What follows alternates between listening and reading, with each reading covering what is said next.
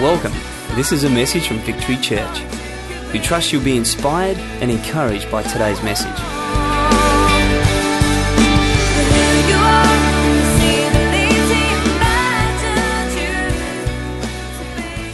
Every week I, along with our preaching team, have the opportunity just to share with you a particular thought. And we often share those thoughts in series.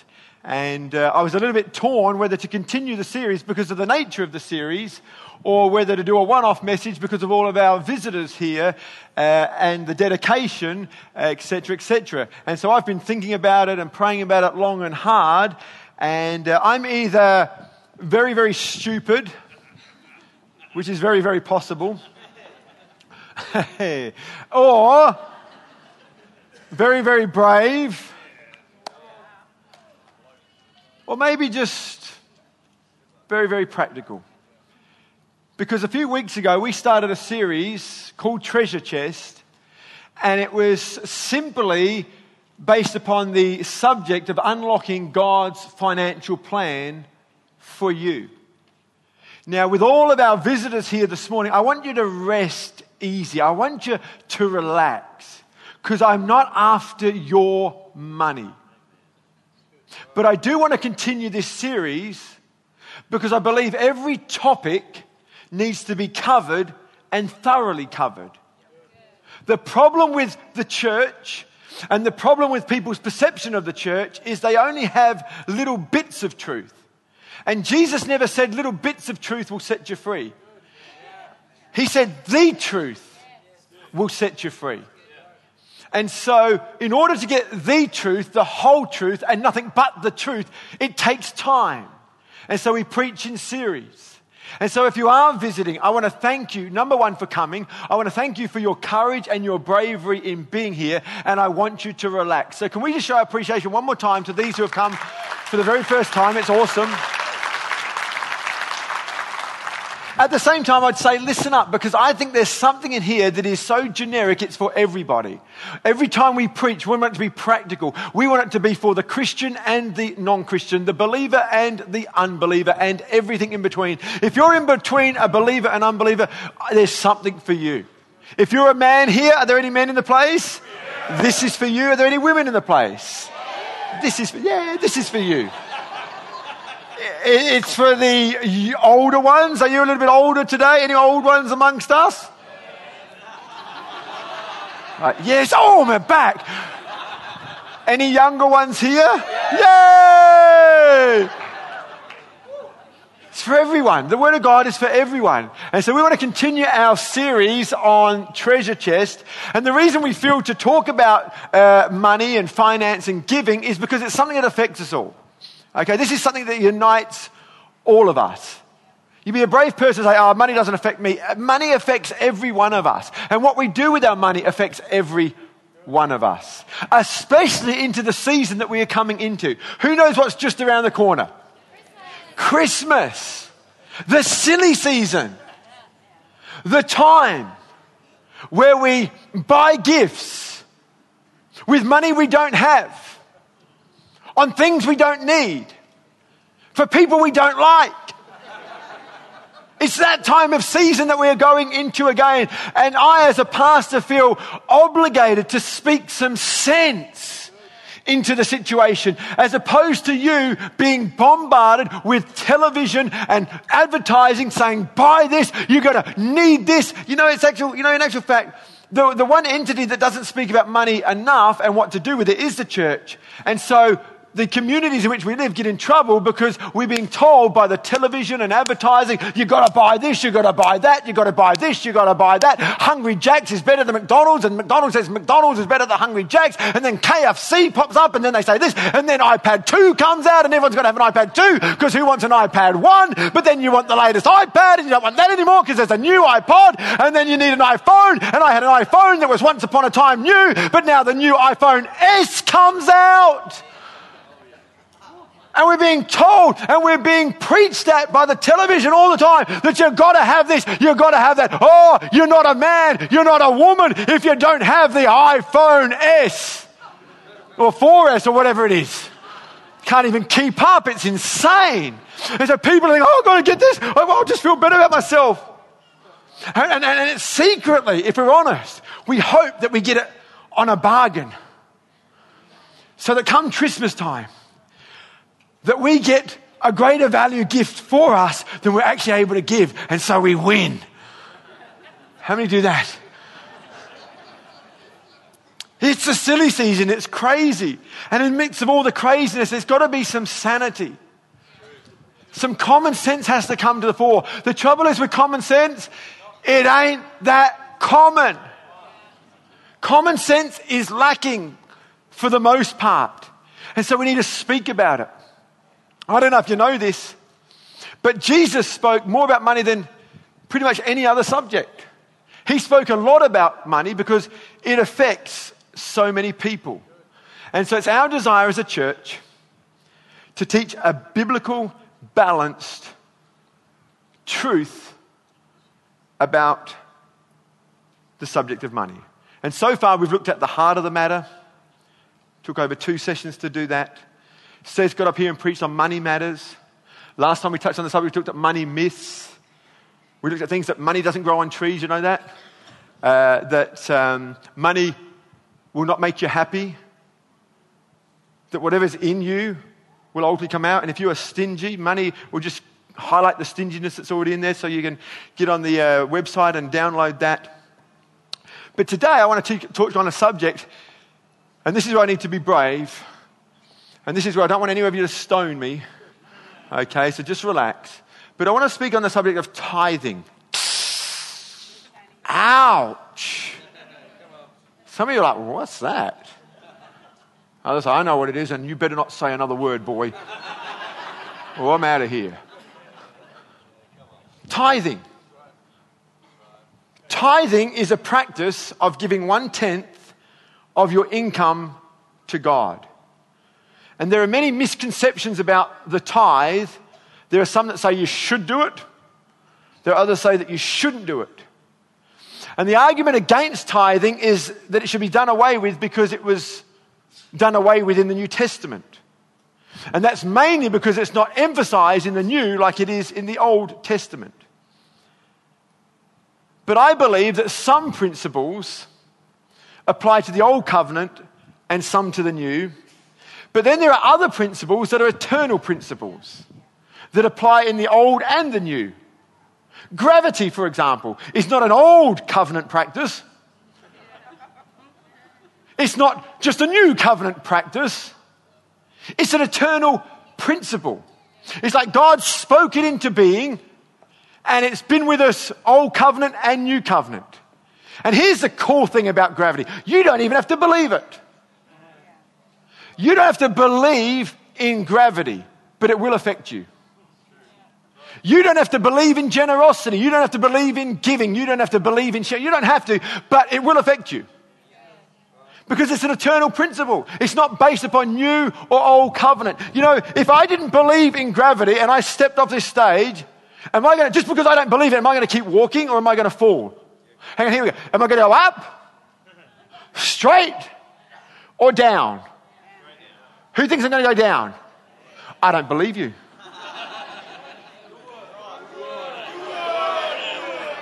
You can do it.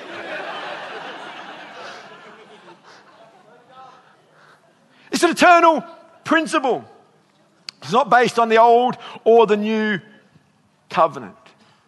And so the concept of putting God first with your finances is an eternal principle. Now here's the thing. I know we've got a lot of visitors because of the dedication. But I want to say, whether you're a Christian in this place or a non-Christian in this place, giving a percentage of your income away is a good practice. There are many non-Christian organizations that have cottoned onto this eternal principle. There are stacks and stacks and stacks of non-Christian organizations that recognize it is more blessed to give than it is to receive. This is not a Christian principle. This is a principle of life. It's an eternal principle. It works. You don't have to be a Christian or a non-Christian to believe in gravity. It just works. It's there. It's in the DNA of society. And so it is with our giving. Tithing was officially introduced through the law, but the principle of tithing was seen well before the law. We see that through the lives of Abraham and Isaac, who both lived before the law was introduced through Moses. And this happened some 400 years before Moses was even around, that this practice of just giving, this generosity towards God, this gratitude toward all that God had given was just in place in Abraham's life. It was in place in Isaac's life. And as a result, they gave. Not because someone said you had to, not because they were under law, but because they were just generous. They just wanted to say thank you. You know, if you love someone, if you really love someone, you don't feel compelled to give, you just give. Can you imagine someone walking down the aisle on their wedding day and the guy's walking down looking at this, he stands, doesn't he? The woman's walking down the aisle and he's looking at her, thinking, oh, I hope she doesn't want my money. I hope she doesn't expect anything on her birthday. My money's my money. She's not getting any of it. Where does it say that I have to give her anything? You start talking like that, it kind of exposes something in your heart, that there's something wrong. There's something wrong. But when you're in love and you just want to be generous. We didn't ask Norm to give out flowers. If you ask me, it's a little bit of a girly practice, actually.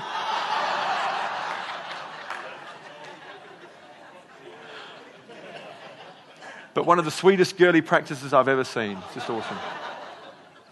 We didn't ask him to do that. We didn't make our people take food around and say, Norm's in hospital again. Someone better look after him, give him some food. Come on, anybody. And we had to twist their arm. Come on, you call yourself a Christian, you better give. No, people just willingly gave. Because they want to. If you've been made to give, if you've been told you must, if you've been told you're going to hell if you don't, then I'm here to set you free. Just relax. You don't have to give. If your wife says you have to give, you don't have to. Could be some consequences, but you don't have to. Just be free. Just be free. Because there's nothing worse than being made to have to do something. It flies in the face of Christianity. See, to me, this is the difference between Christianity and religion. Religion makes you do things. You've got to do this. Whereas Jesus came to start a relationship. So get to know me and things will change in your life. I've been married for 19, almost 20 years. We dated for 8 years before that. So I've been together with my wife, then girlfriend, for 28 years. And there's things I do for her because I just love her and I just want to do them for her. I'm not made to. I just want to. And I just love her. And that love is growing the more I get to know her. To know Kath is to love her. And to know me is to love me. I'm a lovable guy if you get to know me. And so what Norm did. And then this wasn't a setup. I have to think that God's in this because this series was set. I didn't ask Norm, hey Norm, in light of all the people that they've given, I think it'd be great if you stood up here and told everyone thanks and gave some flowers, mate. It's like God's orchestrating something to highlight a point. And so, having said all that, I just want to look at a few things in the New Testament that reflect the essence of tithing. But prior to doing that, I want to look at one more video, give you a bit of a laugh, and these are some of the views on tithing out there. Can we have a look at them? Are they ready to go? Yeah? Give me the nod, give me the thumbs up. Cool. Take a look at this. I think you're going to like it. Anyone recognize any of those people in the video? That one of those guys looked like he was into the Movember thing, but never mind. Maybe some are those people in the video, but we won't. Just look straight ahead right now, okay? Fantastic. I want to just go through very quickly 5 scriptures that highlight 5 points that are found in the New Testament that surround the essence of giving and tithing. The first one is simply this. First. In Matthew 6, verse 33, Jesus said, "Seek first the kingdom of God and his righteousness, and all these things will be given to you as well." The key word here, first. See, what you put first in your life highlights what you love the most. Tithing is simply a matter of prioritizing what is most important in your life. Because we always give honor to what is most important. And so Jesus said, seek first the kingdom of God. Put God first in your life. And so whether that's with your day, when you get up in the morning, give the first part of your day to God. And I make it a practice of mine to get up and I spend time with God through reading, and I'll go for a walk and I just spend some time talking to God. And when it comes to prayer, can I just let you in on a little secret? Praying is not always talking. You know, whenever there's a communication taking place, it's two-way. So there's times you speak and then there's times you stop speaking and you listen. And so when I give my first part of the day to God, it could be through praying, it could be through talking, it could be through listening, it could be through reading the Bible. And that is the same with my finance. I give the first part of my finance to God because He's what matters most to me. Jesus said, seek first the kingdom of God. Secondly, this is what Jesus said about tithing in Luke chapter 11, verse 42. He says, woe to you Pharisees, because you give God a tenth of your mint, rue, and all other kinds of garden herbs, but you neglect justice and the love of God. You should practice the latter without leaving the former undone. People often use this scripture to say that Jesus did away with tithing, that it's not important. But in actual fact, if you look at it closely, He actually says one key word about tithing, and it's simply this: you should do it. Jesus only spoke about tithing once, and the only thing He said about it was you should do it. But when you do it, don't neglect love. Don't neglect generosity. Don't neglect caring. Don't neglect saying sorry. Some people think that tithing's like the rabbit's foot. You can give a tithe, and now God's going to bless everything else you do. Jesus did not say that. Jesus said, practice a tithe, do that, but couple the tithe with giving, with saying sorry, with asking for forgiveness, with being kind, with giving people a smile, with being happy. Couple it with that. But as far as tithing is concerned, Jesus said you should do that. And while you're doing that, do a whole heap of other things as well. Does that make sense? Thirdly, I've only got 5, we're going to rush through it. Number 3, found in Matthew chapter 5, verse 20, Jesus says, I tell you, unless your righteousness surpasses that of the Pharisees and the teachers of the law, you will certainly not enter the kingdom of heaven. See, Jesus never came to abolish the law, He came to fulfill it. He didn't come to say, oh man, that was really hard. That thing that God asked us to do, that was really tough. Jesus actually fulfilled every ounce of the law. He filled it in full. And that's why I believe that the law is still relevant today. Jesus fulfilled the law through His obedience to God. And here's the thing. The challenge for us is not just do what the law tells us to do. Do not steal. Do not commit adultery. All those things. Jesus said, I want you to go beyond the law. In other words, I don't want you just not to have adultery, but I want you to stop looking at other women with adulterous thoughts. In other words, what He's saying is because of this new dispensation, this new grace, this new covenant, there's more expected of us. People think that, under the old covenant you were asked to give a tenth and that's fine, but in the new covenant we have grace so we don't have to give anymore. This is my question for you. If we were required to give a tenth under the old covenant, how much more does grace require? How much more? Jesus said, you've heard under the law to love your friends. I tell you, love your enemies. Jesus raises the bar. Jesus asked us to do more and surpass that which was being asked of those under the law. The New Testament tithing is not legally imposed law. It's a principle that we choose to do.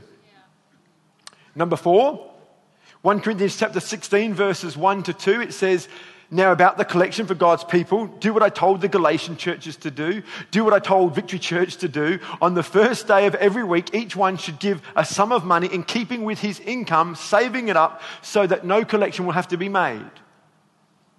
Paul taught in the New Testament giving in proportion to your income. Now, if I was you and I asked you to describe tithing to me without using the word tithing, what better way to describe it than it's a portion of your income, a percentage of your income? Paul was simply saying, set aside some money, not an amount, but an amount in keeping with how much you earn. See, when you look at the tithe, it's the most generous way of giving known to man.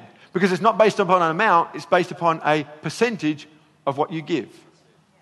And so it's not equal amounts, but there's equal sacrifice. Does that make sense? I don't know about you, doesn't that sound like a kind, loving God? As opposed to demanding everyone give $1,000. For some of you that's nothing, for some of you that's heaps. You don't see that in the Word of God, you just see this proportion to what you earn.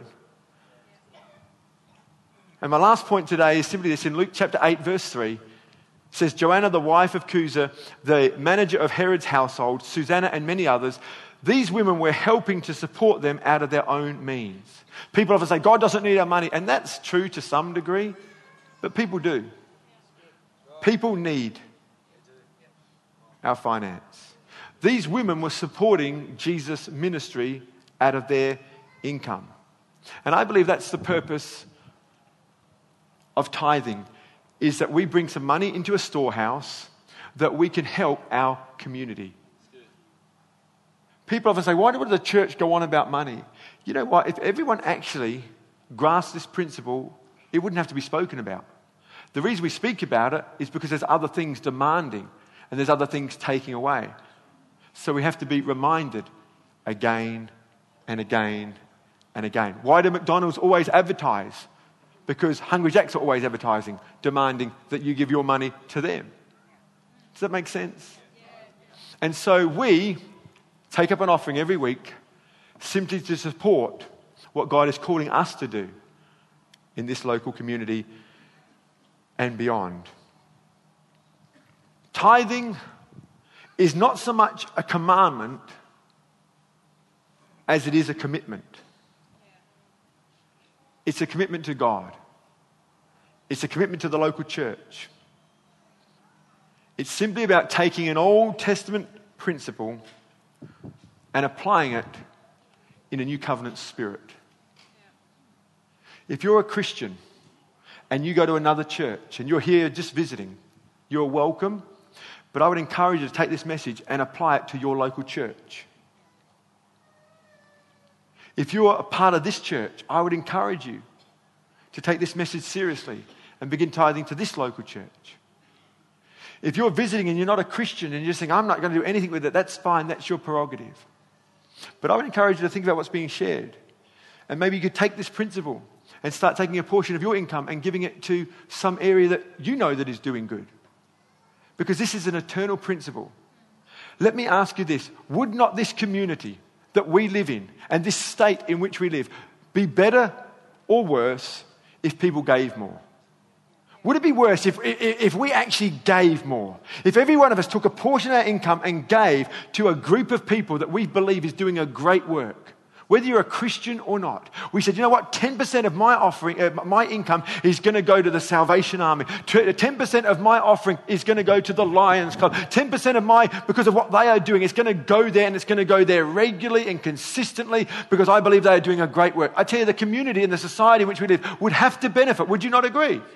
So this is not me asking for your money because I'm not asking for your money. I'm asking for you to apply an eternal principle that will help the society and the community in which we live, because that's the way God intended it. God did not intend us to hold on to everything we have. The Bible says that God so loved the world that he kept everything for himself. Hallelujah.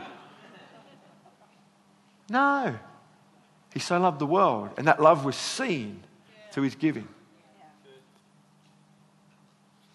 The love that we have for Norm is seen in the giving. The love that Norm has for the church was seen in his giving. What did he give? He gave kind words. He gave encouragement. He gave gifts. It was seen. Hey, look, I know it's possible to give and not love. We see that at Christmas all the time. People giving presents and they don't love anybody. Here, have your present, you miserable. I know that's possible. It's possible to give and not love. I get that. But it's not possible to love without giving. If you love, you'll give. If you love God, you'll give to God. If you love your husband or wife, you'll give to them. If you love your family, you'll give to them. If you love your church, you'll give. Not out of manipulation, not out of being told you must, but out of love. And for those that are visiting, that aren't part of this church, I'd strongly encourage you to think about this message and give to some work that you love and some organisation that you love and appreciate and respect what they are doing. Because this community and this society in which we live would be much better off if people everywhere, Christian or not, were a little bit more generous and a little less stingy and a little bit more thoughtful and lived beyond just them, me, my and I. Would you not agree? Let's put our hands together.